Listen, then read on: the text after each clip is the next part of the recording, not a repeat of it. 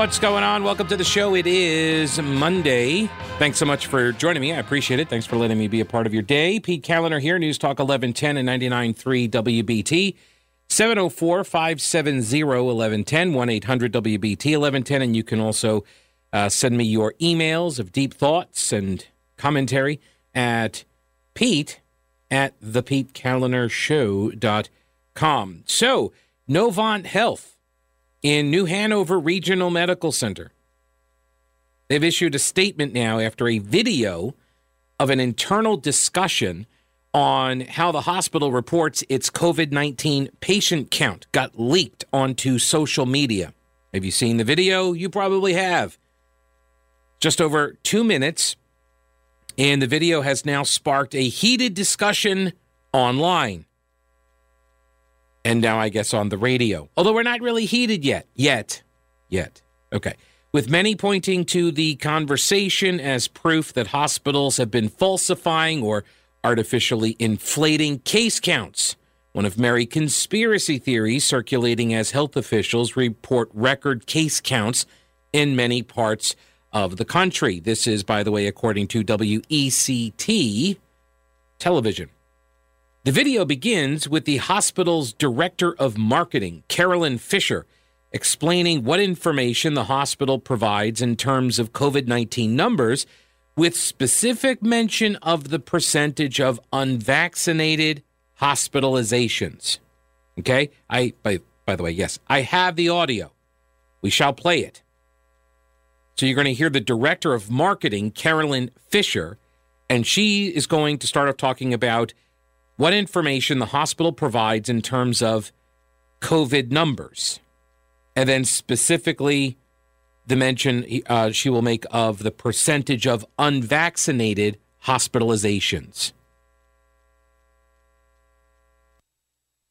The dashboard and how it's set up myself, as far as how we get information out to the community on meaningful numbers. We do that on a weekly basis. So that's on our website, and we've been sharing that through social channels as well, particularly those graphics that show the number of patients in-house, the percentage of them that are unvaccinated, the percentage of unvaccinated people in the ICU, and the percentage of deaths and the numbers. So those are numbers that we put out. As far as we don't get into details of floor or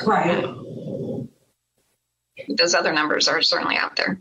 All right, so let me stop right here. The next voice you're going to hear, female voice, if I may make that assumption about one's gender, Dr. Mary Ruddick, who previously served as chief of medical staff for Novant Health, New Hanover Regional Medical Center. She well, here, you can listen. Right. I guess my feeling at this point in time is maybe we need to be completely a little bit more scary for the public. Then there's another comment is I completely agree. There are many people still hospitalized that we're considering post-COVID, but we're not counting in those numbers. So how do we include those post-COVID people in the numbers of the patients we have in the hospital? All right, I think this is important here. She is saying we need to be a little bit more scary because people who recover, and her argument, and by the way, there is truth to this, right? People who recover end up with long COVID. They have debilitating ailments that persist for years after, or months, I guess, at this point, because it might have been a year, but not two. But they're going to have complications, and they are impacted by COVID for God knows how long afterwards, right? Long COVID and the side effects. She wants those numbers to be included in the numbers of cases of unvaccinated. In other words, if you're unvaccinated, you get COVID, you go to the hospital, but you recover. She wants to make sure that that number is still somehow accounted for in their treatment numbers, because we're still treating that person. They have long COVID, obviously, right? They still have effects. They still have an impact on their health. And so the hospital system is still treating them. And this is, I think, a valid point, by the way. I would also suggest that if you are going to start counting people that were unvaccinated, got COVID, and recovered, I would humbly submit you count them towards the natural immunity pool. What do you say? Is that a fair trade-off? Right? How about more data? How about more truthful reporting, more nuance, more complexity? How about some of that? Right? Rather than trying to juice the stats, which it sounds like you're trying to do by only lumping the unvaccinated long COVID survivors into the stress and drain on your system, rather than also including all of those same people who are now not going to be spreading COVID any longer, right? This is the frustration. This is the friction point. And I know it is very popular to just dismiss this as political and it's only the polarization. What can we do? I have some answers I can go over. We'll go over. I have some answers. If you are legitimately interested in trying to reach people that are unvaccinated, there are better ways to do it than the way the media and the health officials have been doing it. And I only submit this because you obviously are asking for assistance. You apparently don't know how to reach these folks. And I have some suggestions because I'm a giver. I am all about solutions here. So I put together some stuff. I don't even know if Boomer's in there. Yes, sir. Oh, he is. Okay. Yes, sir. Right here. Very early. All right. So Boomer Von Cannon with a traffic update. All right. Thank you. Thank you, Pete.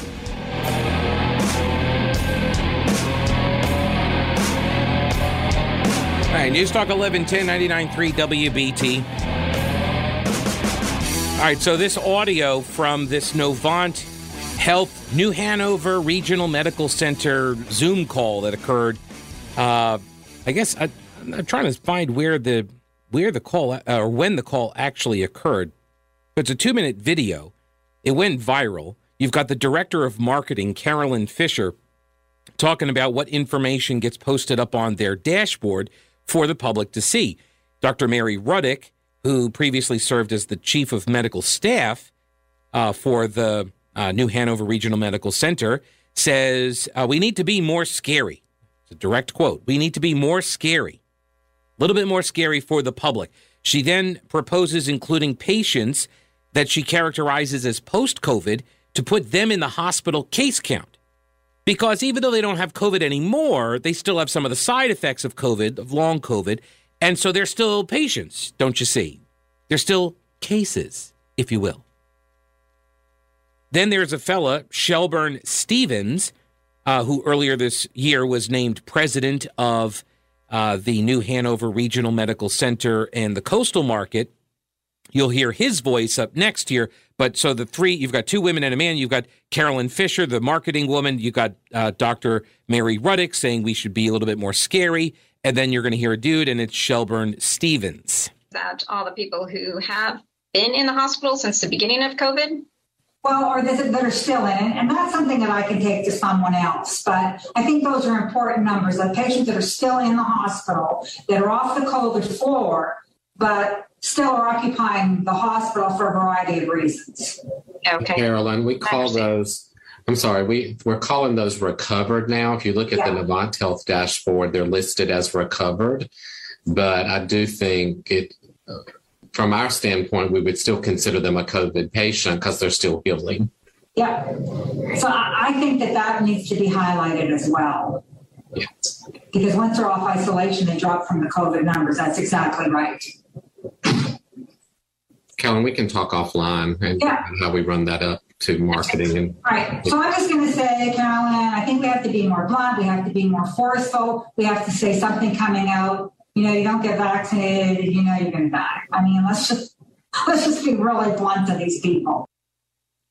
I mean, that's not true. You see, that's the problem. That's not true. I'm on board because I understand, like, when you're trying to create a dashboard, what data goes in, how do you classify people? Like, this is essentially sort of like an administrative kind of a discussion that they're having.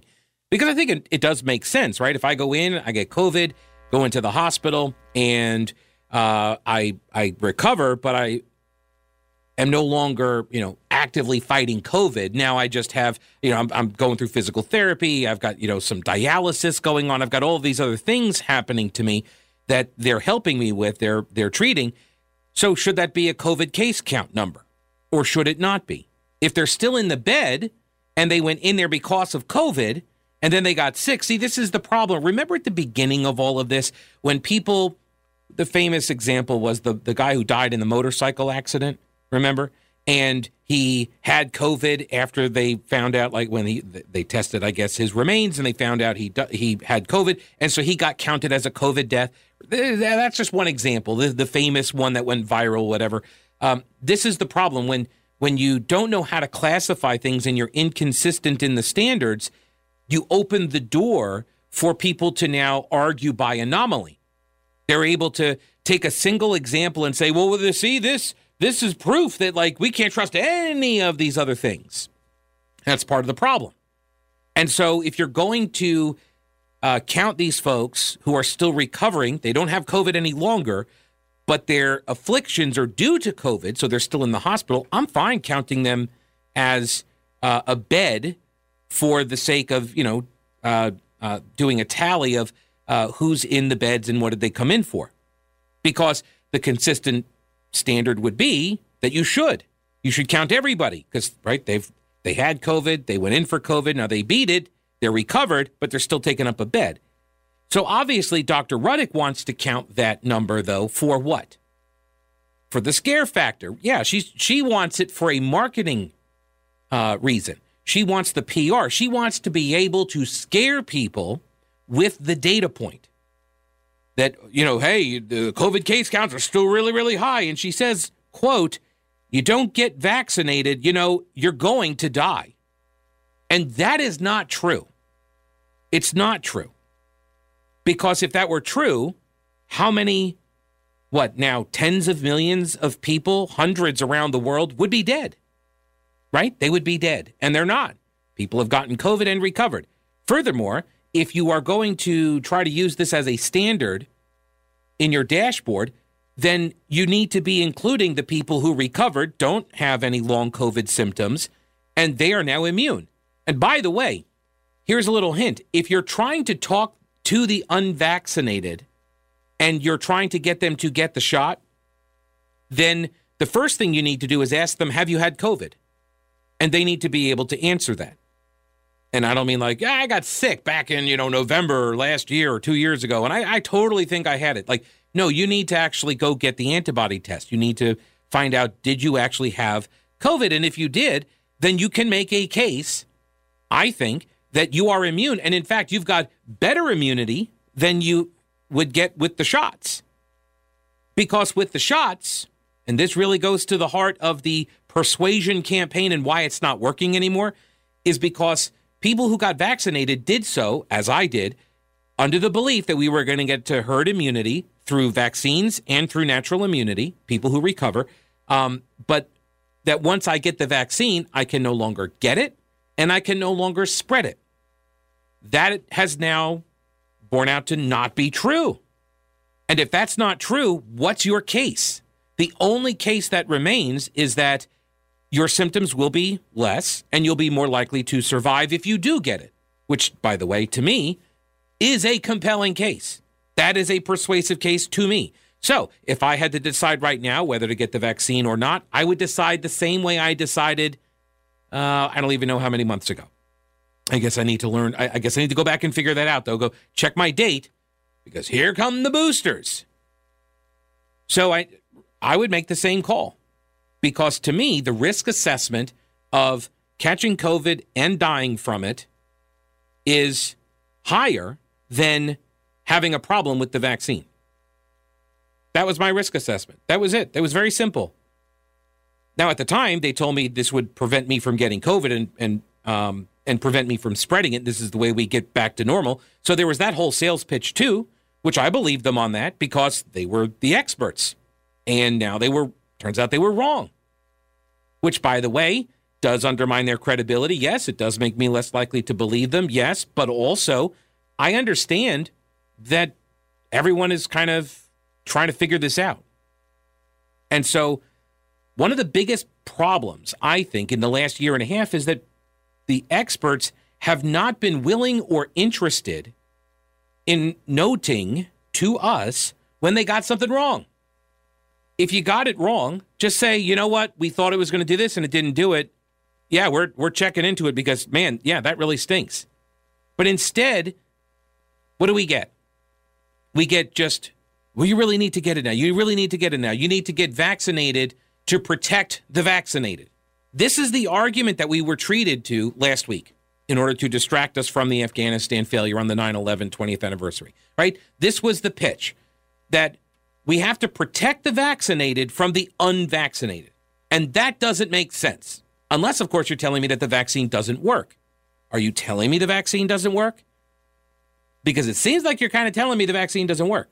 I thought the vaccine worked. You've been telling me that it was going to prevent me from getting it and spreading it, and that didn't turn out to be right. But you're telling me now that it's still okay because, why? It will minimize the impact it has on me. And again, I still say, yes, the risk of catching something or the risk of some sort of negative side effect from taking the vaccine, that to me is not as bad of a risk, not as high of a risk as catching COVID and dying from it. For my cohort, for my comorbidities, for me, my personal risk assessment.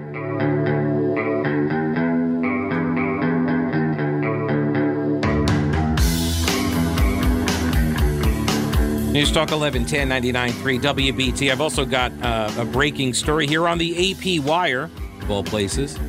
I mean, that is where a lot of breaking news tends to live. But an international group of scientists is arguing the average person does not need a COVID-19 booster yet.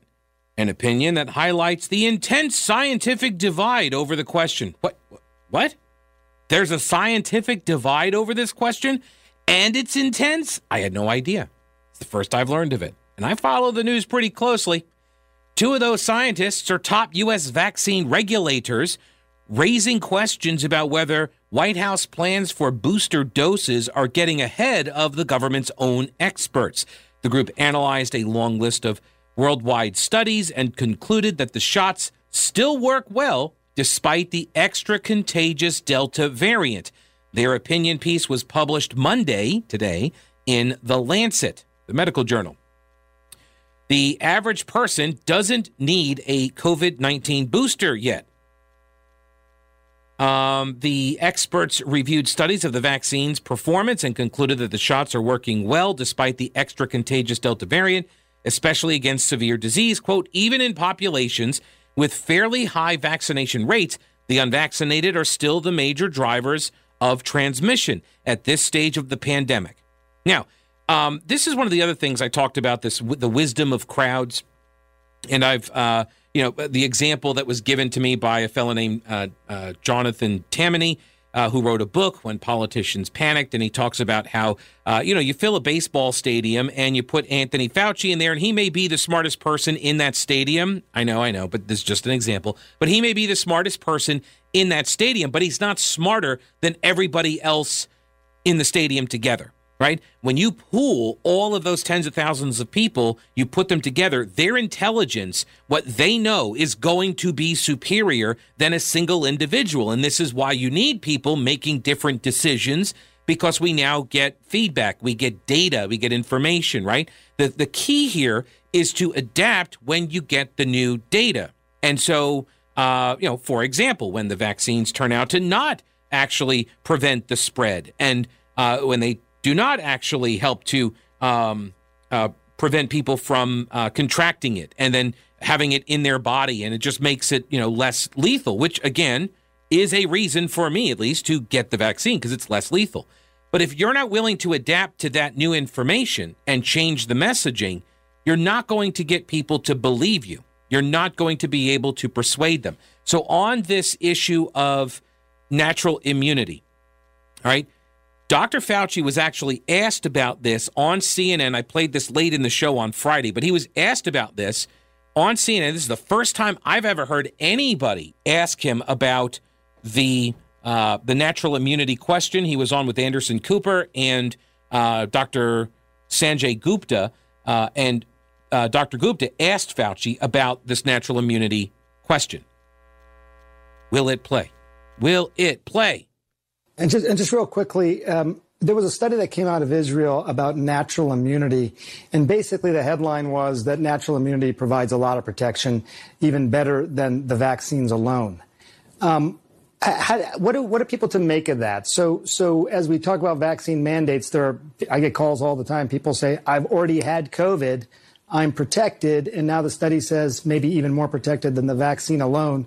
Should they also get the vaccine? How do you make the case to them? You know, that's a really good point, Sanjay. I don't have a really firm answer for you on that. That's something that we're going to have to discuss regarding the durability of the response. The one thing the paper from Israel didn't tell you is whether or not, as high as the protection is with natural infection, what's the durability? We don't know the durability of the vaccines, though, man. This is astounding to me. It really is. How is it possible that at this stage of the game, you still don't have an understanding about natural immunity? How is that possible? How are you trying to persuade people when you don't have a key piece of information that they are citing as the reason why they don't want to get vaccinated? Because they're getting lumped into the group that is vaccine refusals, right? You got people who are like, well, I haven't gotten COVID, but I refuse to take the vaccine because these are the reasons. And I'll go over some of those. But then you have this other cohort that's, I don't want the vaccine because I already had COVID. Now, maybe a lot of those people wouldn't get the vaccine anyway, and maybe they would also be in that initial group that I mentioned. But you have to address people's concerns and arguments that they're actually making, not yours. And this is what the left and the media, but I repeat myself, this is what they've been doing for so much of the pandemic. They cast an argument upon their opponents. They believe their opponents believe something, and then they argue against that. And a perfect example is in this piece, this editorial piece, or this, this columnist. She's new, hired at the Charlotte Observer, Sarah Pequeño, and she's, her resume screams lefty, which I'm as shocked as you are that McClatchy would hire a liberal to write columns. I know, an opinion piece by a leftist, that's crazy. And her headline, or their headline that they gave her piece, is maybe we should change how we talk to Mayberry about the COVID vaccine. Yes, you absolutely should. And you should start by listening to what they say and then addressing those arguments. Not conjuring up your own arguments that you think that they believe, because that's what you're doing. For the most part, that's what you're doing. And this piece is a perfect example of it. I will get to it first. Let me jump over here to Curtis. Hello, Curtis. Welcome to the show. How are you? No, hang on. Let me put you back on hold. You got him? All right. Hang on. Yep. All righty, Curtis. Welcome to the show. Hey, great job, Pete. Wonderful. Great topic. First off, I'm a 55-year-old white male military veteran. I have been vaccinated my entire life. Yes, you have. I actually went to chickenpox parties when I was a kid to get infected by kids that had chickenpox, and then we developed natural immunity. Back in February, I was infected, unbeknownst to me, with COVID.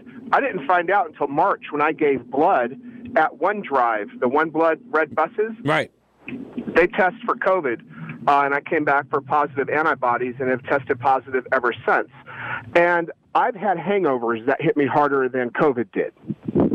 Right, but that doesn't mean that, obviously that does not mean that COVID doesn't hit people differently. It absolutely does, just like alcohol and hangovers affect people differently. Exactly. I totally agree with that. So now I refuse to get this shot because it's not technically a vaccine. They roll this out. They don't even put the ingredients on the insert in the documentation with the vaccine. And back in the swine flu, when it first came out, they had 50 deaths and they pulled the vaccine. We've had thousands of deaths and adverse reactions, and no one is doing a thing about it. And I'll end with this piece, which is the battle cry of the leftists, my body, my choice. Yeah. And they're violating the Nuremberg by trying to force me to take a unproven, untested kill shot. So first, okay, I would disagree with that classification. Kill shot? That's kill shot. Why would you call it that? Because it contains ingredients that are known to be deadly to humans, graphene oxide being one of them. Why? Well, all right, so hang on a second. How do you know the ingredients if they didn't publish an ingredient list? because there were some Spanish researchers that got vials of the various vaccines and they broke them down. And you could research Dr. David Martin, who discovered the patents. If you want to Google him, he's got a lengthy expose on the patent process behind the mRNA vaccine, quote unquote, along with several other top-known doctors, frontline doctors being one of them. Right. So why do you call it the kill shot? Because it's been killing people. People have died as a result of taking this shot from adverse side effects. But that also happened. You recognize that also happens with other vaccines. Exactly. Yeah. And the difference here is that they pulled those vaccines once they reached a certain threshold. Well, there are people, but you don't know what the threshold is. Are you going to cite VAERS? I'll cite VAERS. Right, but VAERS is not. But VAERS doesn't prove that. But VAERS doesn't prove that. VAERS is the system that proves deaths and adverse reactions. No, it doesn't. It proves. Hang on, Curtis. This is important. Hang on, Curtis. I have the right Curtis. Hang on. I think it is critically important for people to understand, because you made the assertion that thousands and thousands of people have died, and I will give you credit because you said have died, but also had adverse reactions. So when you put those two groups together, yes, there were adverse reactions. Now, what are those adverse reactions? Well, it could be anything from symptoms that people experience, like they felt, like you felt, like a mild hangover, or whatever. They felt draggy or whatever. They could go and report that to VAERS, because VAERS. No, I didn't have the vaccine. I'm saying when you had COVID. Right, when you had COVID. So people can have symptoms like that. They can have an experience like that after they get the shot, and they could then go and report that to VAERS. VAERS doesn't do any kind of confirmation process of that. Right? So if somebody dies after VAERS and somebody then says, oh, they died from the shot, that just goes into the system. There's not a verification process. Now, I think that speaks to a demand for a better process, for better data collection.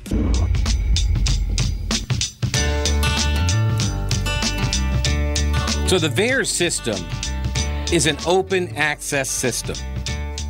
What does that mean? It means that reports get submitted but not verified before they become public. So anybody can submit reports. And so if you go out, you get the vaccine shot, and then the next day, you start feeling really crummy, and you go into the hospital and they diagnose you with some sort of like heart ailment. You're like, well, that's obviously due to the shot. And you could submit a report. It goes into the system, and then that becomes a data point.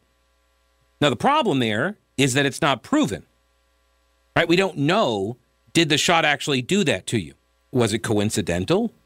Seriously. And what I find very frustrating is that the people who were, hey, let's count all of the motorcycle accidents that killed somebody and they happen to have COVID in their system, let's count that as a COVID death, right? And then there was backlash against that. The people who are engaged in that backlash now seem to be interested in doing the exact same kind of data manipulation using VAERS.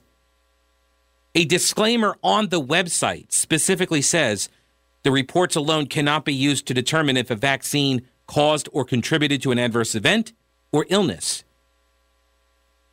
Because these are just people that are submitting essentially complaints, right? You're reporting it. Now, if you have a huge cluster of something, it can alert, the federal authorities, and they can start looking into an area. That's what it's supposed to be about. But anybody can tell. I mean, this happens whenever you open up a tip line, for example. You open a tip line looking for a suspect on the loose. Anybody who's watched a cop drama knows what happens with those. You get lots of people who call in and they don't have the goods, right? They just, for whatever reason, they think they saw something, or they want to be in the news or whatever, right? People make false reports, even if for innocent reasons, but it's not verified. The VAERS stuff is not verified. And that's a pretty big deal, I think. Now, on the other point about the patents, he mentioned this guy, Dr. David Martin, and honestly, the number one hit that you pull up is from a website, Vaccine Impact, who calls it all a plandemic. And they have other links here talking about identifying the Luciferian globalists implementing the New World Order. Who are the Jews? Insider exposes Freemasonry as the world's oldest secret religion and the Luciferian plans for the New World Order. So that's the kind of site that is trafficking in this kind of material. I'm not saying that the idea is automatically to be dismissed because it happens to be populated on all of these kinds of websites. This is part of the problem when legacy outlets refuse to address the arguments head on because you're afraid of what the answer might be, or you're not equipped. Maybe you're not equipped to answer the question. I don't know. But when you go in and you look at what the arguments are, like this argument is, well, the patents have been around for 20 years.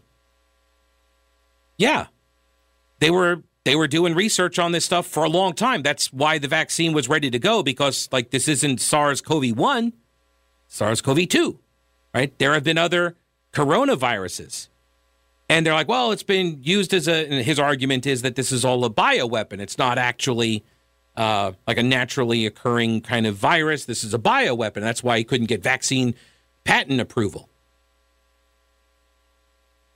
Does that change anything about the vaccine, though?